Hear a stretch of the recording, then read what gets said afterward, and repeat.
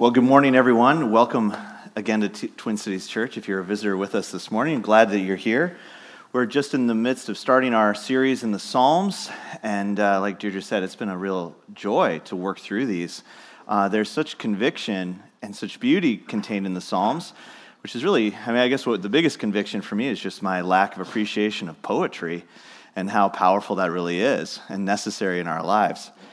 You know, Psalm 15, as we get into this one in particular, it's a really fascinating psalm starts with a really essential question, right? O Lord, who shall sojourn in your tent? Who shall dwell on your holy hill? And it's really the essential question of what kind of person does God desire? What kind of person, ultimately, do I need to be? This desire to be able to sojourn, the desire to be able to dwell with God, to be with Him, to travel with Him, to be able to be in His presence. How do I become the kind of person that can actually be with God? And that theme of righteousness, if you're unfamiliar with the Bible, this theme runs all the way through from Genesis to Revelation, but this intrinsic desire and question, right, that's at the heart of all major philosophies and religions around the world, right? What is required of me? What do I have to do?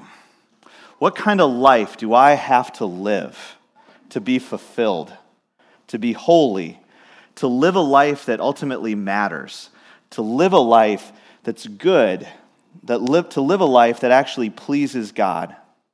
What do you want from me, God? Who do you want me to be in order to be with you, to be accepted by you, to dwell with you? It's a powerful prayer and a powerful question. Who do I have to be? And then it goes into this list, a very straightforward, non-metaphorical list. Here it is. This is what's required. This is what the Lord expects. This is the life. He who walks blamelessly and does what is right, speaks truth in his heart, who does not slander with his tongue and does no evil to his neighbor, nor takes up a reproach against his friend, in whose eyes a vile person is despised, but who honors those who fear the Lord, who swears to his own hurt and does not change, who does not put out his money at interest and does not take a bribe against the innocent. It's a very strong description. It's a repeated picture that we're going to see throughout Scripture. This is the same description, really, ultimately, of Job, if you're familiar with that story. It's the picture of a holy life, of a righteous life, the life that the Lord requires. Thinking of even Micah, what does the Lord require of me? What is this picture? What is the life? And this is it. And you see the righteousness of this individual, right, in three areas. You see his or her righteousness in what they do, right? And in that, what they do, they live a life that's free of accusation. Their life is above reproach, to use a New Testament term. Like there's a general character of their life that when people look at them and they look at the life that this person lives, right, they have nothing to say negatively against it. There's an overall approach to life that's good, that's righteous, that can't be accused. And you see in that what they do, because they are fair and they are just towards others. They do what is right and they speak what is right. Not just their actions, not just their words, right? We have both of those in our culture, right? They say the right things, but then they don't follow through on it with their actions. This is actions and speech. They do and say what is right. And their conscience is clear. They're honest in their heart. The motives are clear. They're not second-guessing. They're not saying and acting in such a way to try to please others or please themselves or please God. They're not constantly worrying about why they're doing the things that they're doing. They have a clear heart, a clear conscience. They just do what is right. You see their righteousness also in what they don't do. Right? That list also is clear. They don't tear down people with their words. They don't slander. They don't speak badly of other people to make themselves look better, which is so rare, right? They don't harm their neighbor. They don't intentionally put their neighbors or put others at a disadvantage for their advantage. They think through the effect of their actions on others. They don't cover over or hold sins against those who are close to them. They don't hold a reproach against their friends, those within their community, those within their family. They don't just cover up their sin, nor do they hold on to their sin and hold it over their heads. There's a forgiveness instead of a minimizing of sin or a covering up of sin. They're honest with the sins of their friends, of their neighbors, of their loved ones within their family. They're honest about those sins, but they also don't hold them against them. And then you see in this person's relationships with others their righteousness as well. They aren't associated with the wicked, with the vile and corrupt. That's a hard line there too, but it is true, right? There is a line of association where this person is not known to be amongst them. It doesn't mean that they're cut off from all people who are not believers, but they are not known to be of them. Rather, they're associated with those who fear God. Their lifestyle and their life, it is clear that they have devoted themselves to those who are in the household of God. That they keep their word, even when it hurts them. They honor their commitments to those that they are close to those within the household of God and of the faith they are committed to. And then finally, you see their righteousness on display in how they handle their money, which is also a very biblical idea as well. That they lend freely, generously, without looking to profit off of their lending. They don't take advantage of the poor with how they get their money as well. They know the source of their income. They've thought through where their riches are really coming from and how it affects other people. They're not looking for profit in how they handle their money. It's a good list. It's a really good list of a life that the Lord has required of us. It's a convicting list. It's an encouraging list. It's really, it is the picture that we all want to have, that we all want to live up to. And it's the list that we're supposed to measure ourselves against throughout the Bible. Am I this way? Is this true of me? To be this man or this woman who not only does what is right, says what is right in their heart, whose life is characterized generally as this above reproach, without accusation, that's taking care of the poor and the innocent, that speaks well of others, that it does good, lives righteously. And here at the very end, too, of the psalm, who is never moved. Right? Like that closing to the psalm is truly powerful. He who does these things shall never be moved. What a universal hope that all people have. That nothing can shake or move us. Stable, steadfast, prospering, pleasing the Lord. That our citizenship in the household of God would be secure. To no longer be anxious and afraid. To be stable and steadfast, not shifting from the hope of the gospel. To be prospering. To be happy, to live that blessed life of Psalm 1 and 2. Living a life that pleases the Lord. But, right, here's the problem for us, right? We read these types of lists, and I think almost all of us bristle at these things, at this list of behavior, at this picture of righteousness. Especially if you come from a religious background. I think it's even harder, oftentimes, to read these types of psalms, to read these types of lists, to go through this and know this is what the Lord requires of us. We read this, we compare ourselves to it, and we turn away from it, right?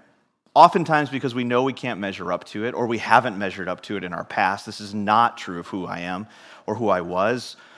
or we don't even bother to read it, just knowing that we can't live up to it, we can't get to it. I don't even want to bother with this type of stuff. Why would I meditate on this picture? Why would I pray Psalm 15?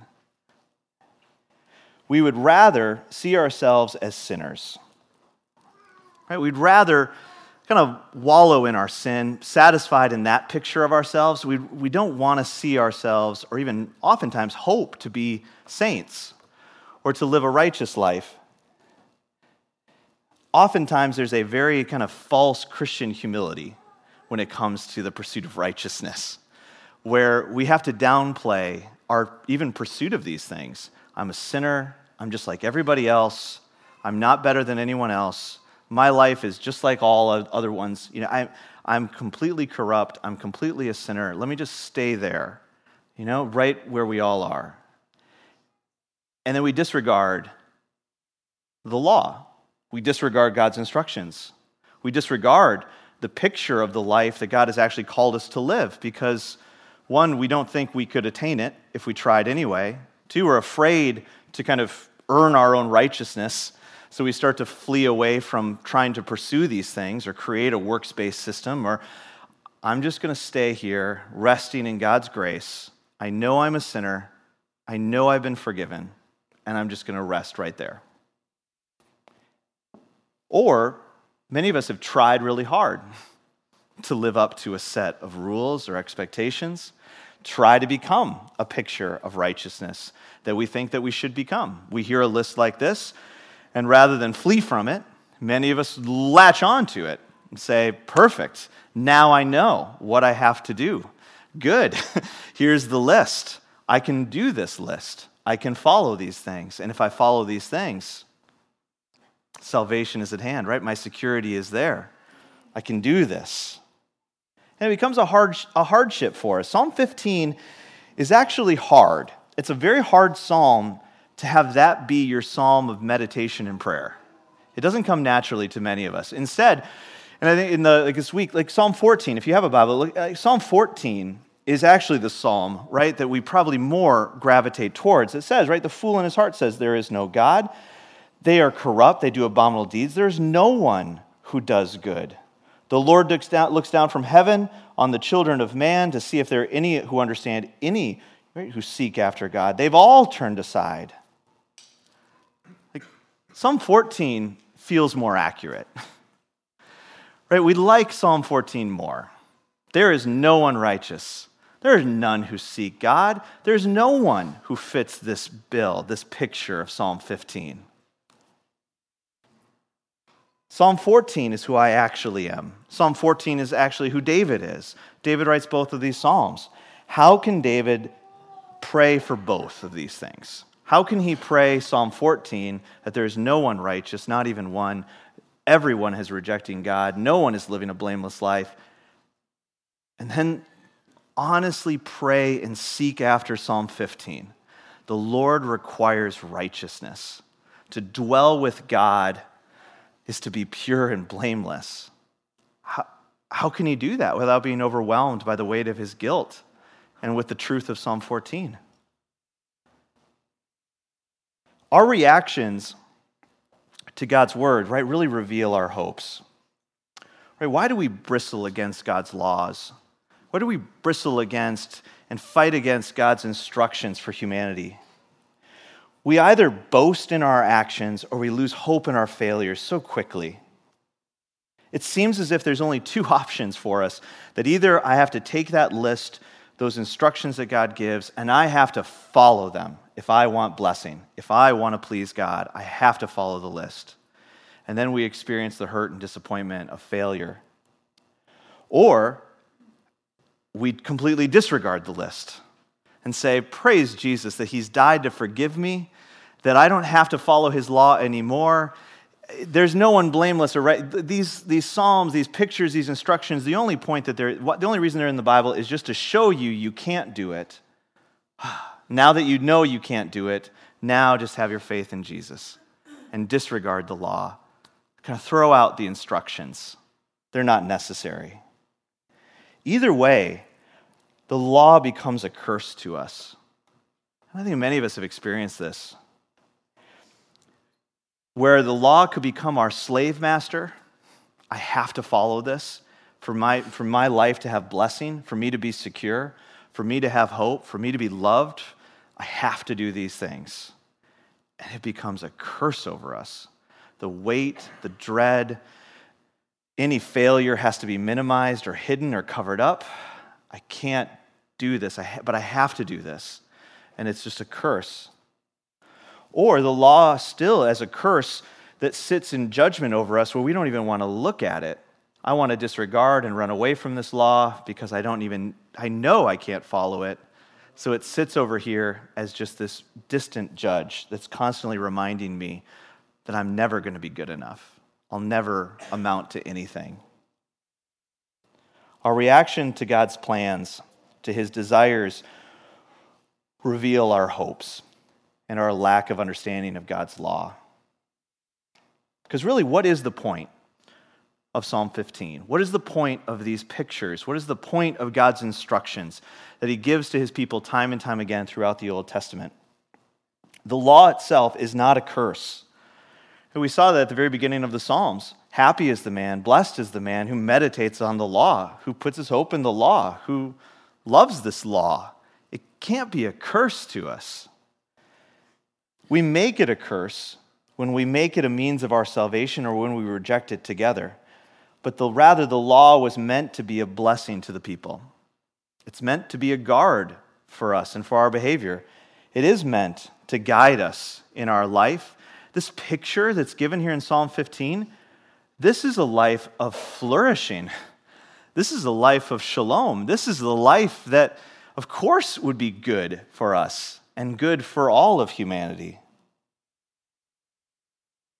And there's a progression, even in Psalm 15, in that first verse, of going from sojourning to dwelling, this hope of becoming something, of moving towards something. That one day we will dwell with God forever. That one day I will move from just being a sojourner to being a permanent resident. That one day this is really, truly what our experience will be. That it's a picture. God's instructions, God's law, if it's the Ten Commandments or if it's here, right? It's a picture of hope, of the way life was meant to be and of the way life will be one day, fully in his kingdom. Psalm 14 ended with that salvation will come out of Zion when the Lord restores the fortunes of his people. One day, right, Israel will experience true peace and shalom. One day the kingdom is truly going to come. The true king will come, and then salvation will be at hand. David gets this. Right, this is why he can pray both 14 and 15. He knew honestly who he was. He knows he's not righteous. He knows his life is not free from accusation. His whole life he's being accused of his sins, and they're being brought before him. He knows that this isn't who he is in Psalm 15. But he knows as well that that is who he will be. That the kingdom will be characterized this way. That he was chosen by God for redemption. That God was saving him and is saving him through the promised child, through the son that he's going to have. That despite himself, God loves him and is caring for him and is working out his salvation as well as Israel's salvation. And for us, who live on this side of the cross, who understand the gospel, we see this in Christ as well, that Christ fulfills the law. He does this. He does live out this picture of Psalm 15. He is the one who does fully fulfill the law, and he takes the punishment that was meant for all of us who don't follow the law. But does that mean that the law is gone? Of course not, right? We just went through Romans. Of course, the law is not gone now. Rather, Christ actually gives us hope for fulfilling the law. The King has come. His kingdom is at hand. This hope of Psalm 14 is truly present. And then we walk into Psalm 15 with hope. The psalm is our future. This is who we are. This is who we will be. This is what Christ desires of us and what he died for us to become. We're now freed not from the law. I think that was, growing up evangelical, I know many of you guys did too. I grew up evangelical, and I think it's easy to get this picture of like the weight of the law is just to get you to finally confess. Look at all these lists and rules. Look, just finally admit you can't follow it so that you can pray the sinner's prayer and be saved. Thank God I've been saved. And now that list of rules and laws, I can just kind of get rid of it. I don't have to worry about it because I've been saved. He doesn't save me from the law. No, Christ has saved me for his law. He fulfilled the law on my behalf. He took away the guilt and the punishment that I'm deserving for not fulfilling it, so I can actually walk in it. I can love the law now with a much different motivation. I'm free to do the law. I put in the work not because I have to do the work, but because I get to do the work. This is good. God's law is good. His instructions for humanity are good. It is for my flourishing. Christ has made it possible for me to now fulfill the law and to actually grow in it.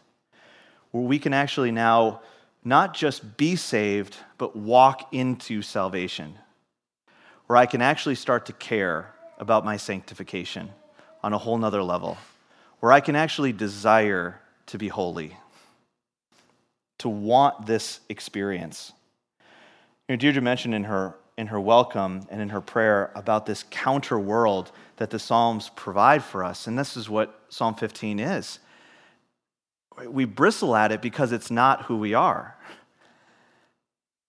It's not really what we experience in our life. These types of people are not everywhere that do right, that speak right, that are just, that do take care of the poor and the innocent. But this should be my longing and my heart's desire is for this to be true, and for this to be true of me. What do I actually long for if I don't long for Psalm 15? If I would rather reject this and not meditate on the law or his instructions, what is that revealing about where I put my hope for my own righteousness and safety? What kingdom do you really want to live in if we don't want to live in this kingdom that's described in God's word? Am I really satisfied to live in a kingdom where people lie and slander, where I can be saved, but my life doesn't have to look different? I mean, is this really the kingdom that I want for my life and for this world and that the King has established? We cannot stay satisfied in our sin and only give lip service to God's law. This false Christian humility is ultimately sin. I have to take God's instructions seriously. I have to stop presuming upon God's grace to not take seriously my life and my actions. I have to stop minimizing and excusing the way that I live, the way that I act, and I have to take this seriously because God takes this seriously.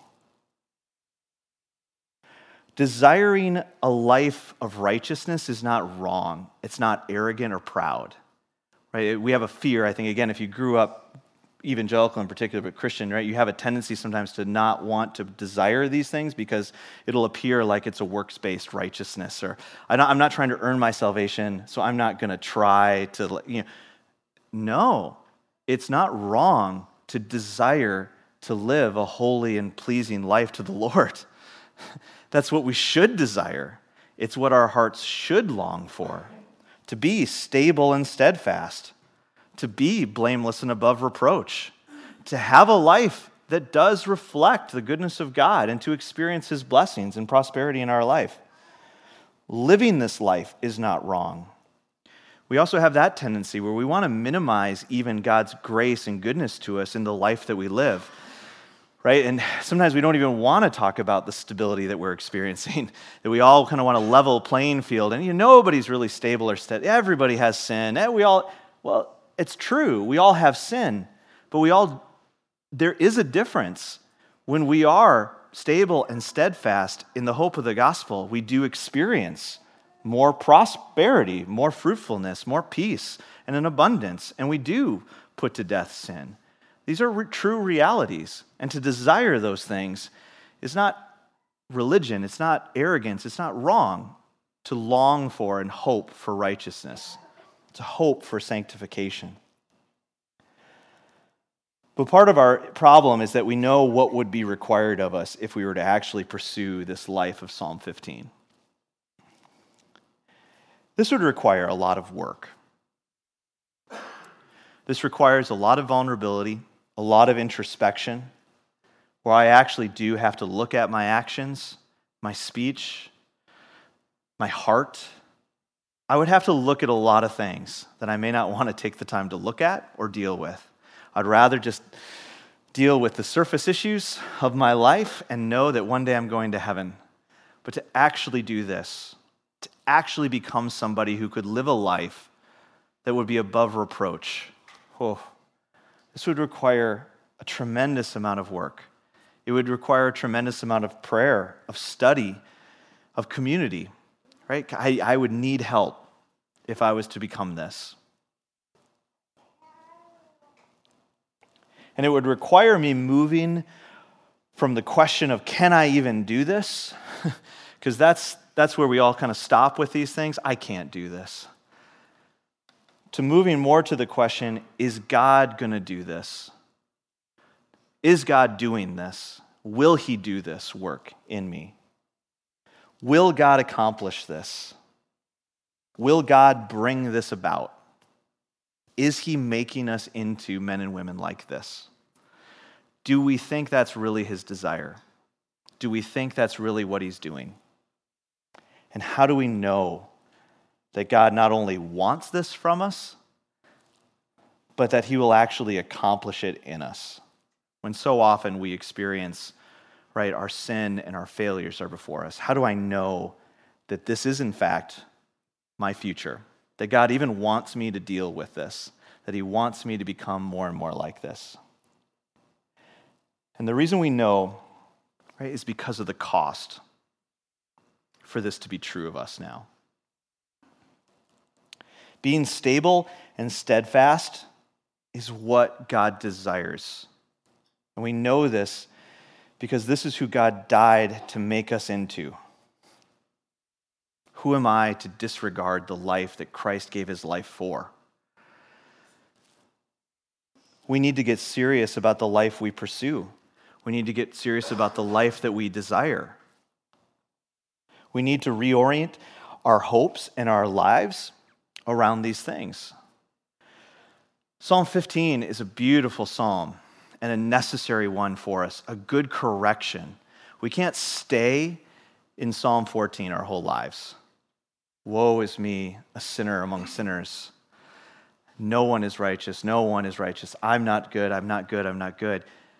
I also have to train my heart and my mind to see who it is that Christ died for me to become, who he is strengthening me to be. Where is my future? Where am I going in this life? And to take it seriously, to pursue it, to long for it, to pray for it. Because the gospel is really meant to convict and encourage us. It's not just the encouragement of, you're going to go to heaven one day, congratulations, nothing you do is ever going to be held against you. The gospel also convicts me.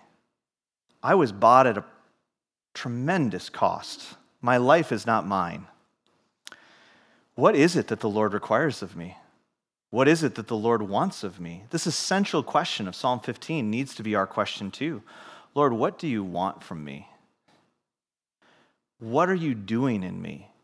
What will it take for you to do this work in me? I want you to do the work that you said you were going to do in my life. I want you to do it at whatever the cost to me. To be able to pray this psalm like David does, for him to be able to say Psalm 14 and Psalm 15, it really requires a training of our hearts and our minds around God's law and his grace. It really does. It's this lifetime of reorientating our hearts and our minds towards God's law, delighting in the law, desiring the law, understanding God's grace for us and that motivating power of the Spirit in us and this forgiveness of sin, but then seeing seriously and desiring and hoping for, praying for the life that he's called me to live, which is going to be my entire life of training and desire and walking into that stable and steadfast life, not shifting from the hope of the gospel. Right? The New Testament is constantly talking about this, the renewal of our minds and the finding that hope to no longer be moved, not shifting around, but to be stable and steadfast. This should be our hope, and it should be our desire, because it's God's desire for us.